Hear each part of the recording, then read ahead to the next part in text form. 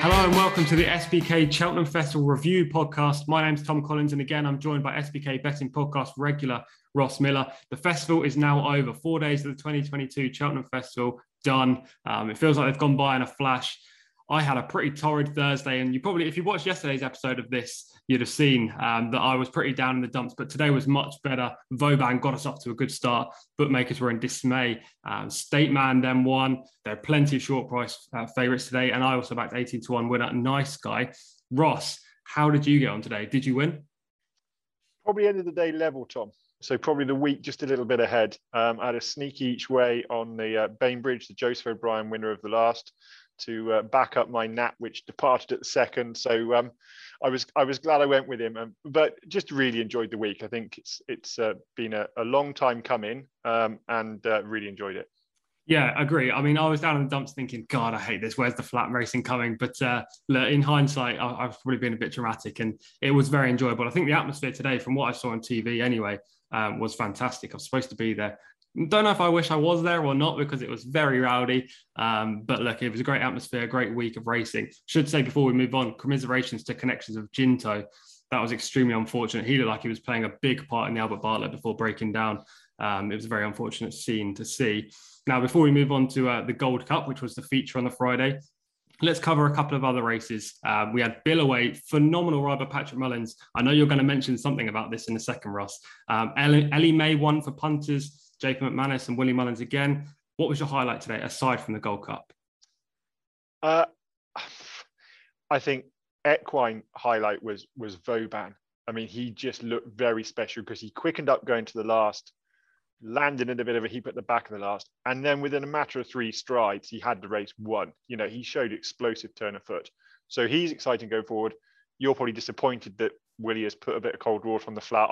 I'm delighted.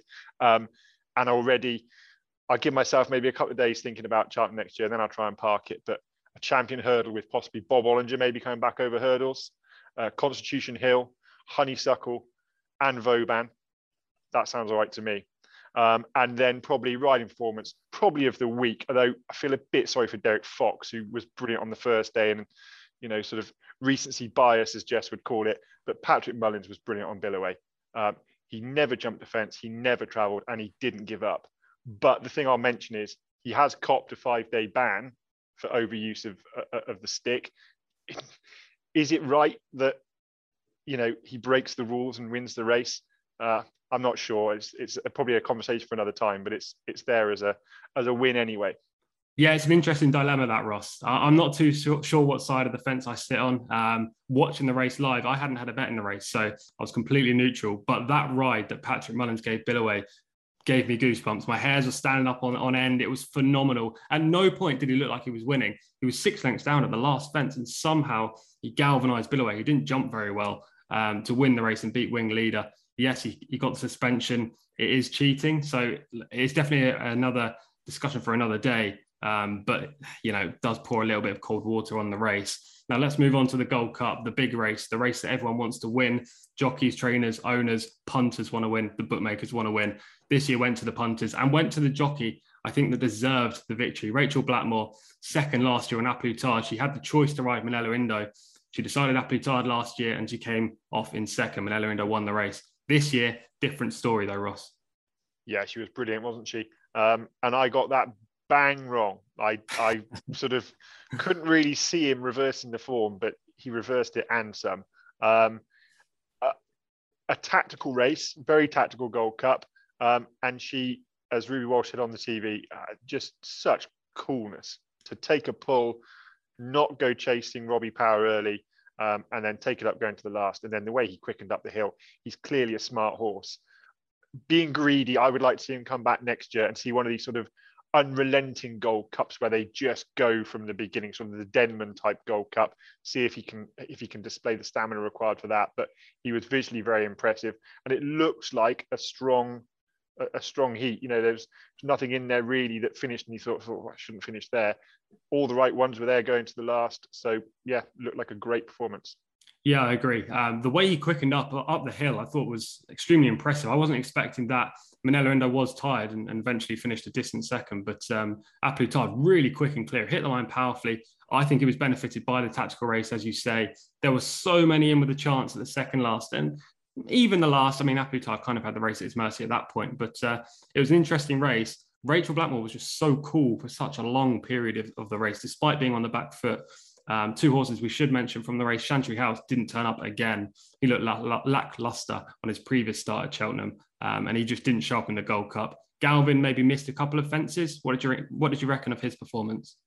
I think he probably, of all of them, would have been least suited by the sort of tactical, slowly run affair in the middle part of the race. He would want, I think, an end-to-end gallop, given that he won the National Hunt Chase last year over 3 miles 6 and looks a thorough stayer.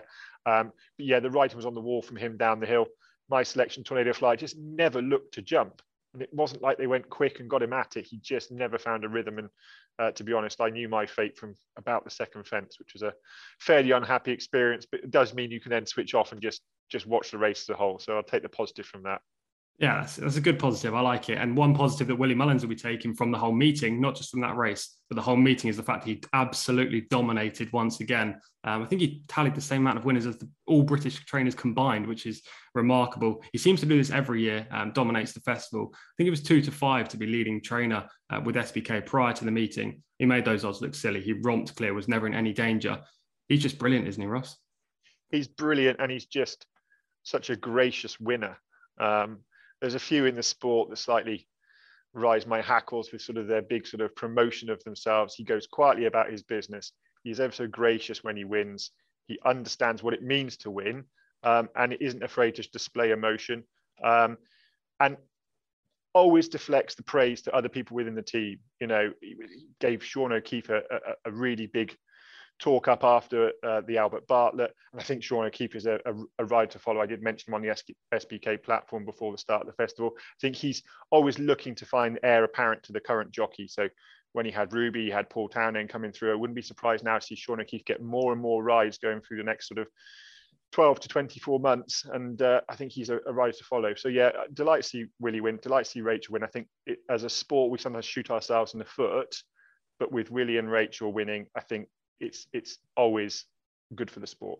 Yeah, I agree. Rachel's the fan favourite rider, and she deserves to be. She's propelled herself to the top of the game. Willie Mullins has been at the top of the game for a long time. I think it's going to be kind of the same story next year as well, with the likes of Facile Vega, Vauban, the nice guy. He won virtually every novice event. Yeah, I mean, Willie Mullins just dominated. Let's move on to Saturday's racing, Ross. I don't know if you've had a great look at this, because I can't say I have after the whole furore around Cheltenham Festival. I've only had a brief look. I'll come to my nap next. But tell me about the horses you like on Saturday. Well, so I've had probably a bit more of an in-depth look than you, because I got the short straw to do the Utoxeter card on the SBK platform, the 8 race card from Utoxeter. 2 I really like. In the 225, Young Bull for Harry Whittington. Harry Whittington's had 2 desperate years, really lost a lot of horses. There's no doubting his ability to train. Young Bull has been away from the track 14 months for appearing at Newbury this year. Ran a really good race for tiring late on. It's now down to a mark of 128. I think he's been found a nice opportunity tomorrow by his young trainer. And then my next best comes in the feature race, the Midland Grand National. Mamela for Harry Fry. He'll be high after a win yesterday with Love Envoy. Mamela is a horse that's been staying on really well over tough 3 mile plus trips, round tracks like Exeter, which take a bit of getting. I think she's interesting now up to this 4.25 mile trip. She's nicely handicapped, and I think she'll outrun her odds, double-digit odds with SBK. I think around about 16 to 1 the last time I looked. A couple of interesting selections there for you, Toxter. And if you do want to see all of Ross's race-by-race picks, make sure to go to news.smarkets.com and you can see his analysis and overview there. The only horse that I like on Saturday at this stage anyway, I say like, I haven't really looked at any other cards, so there may be a couple more. But the one that stood out to me is a horse called Knight Narcissus, who runs in the 7:30 at Wolverhampton. I do love my sand donkeys, as my dad would say. A little bit of Saturday or weather evening action.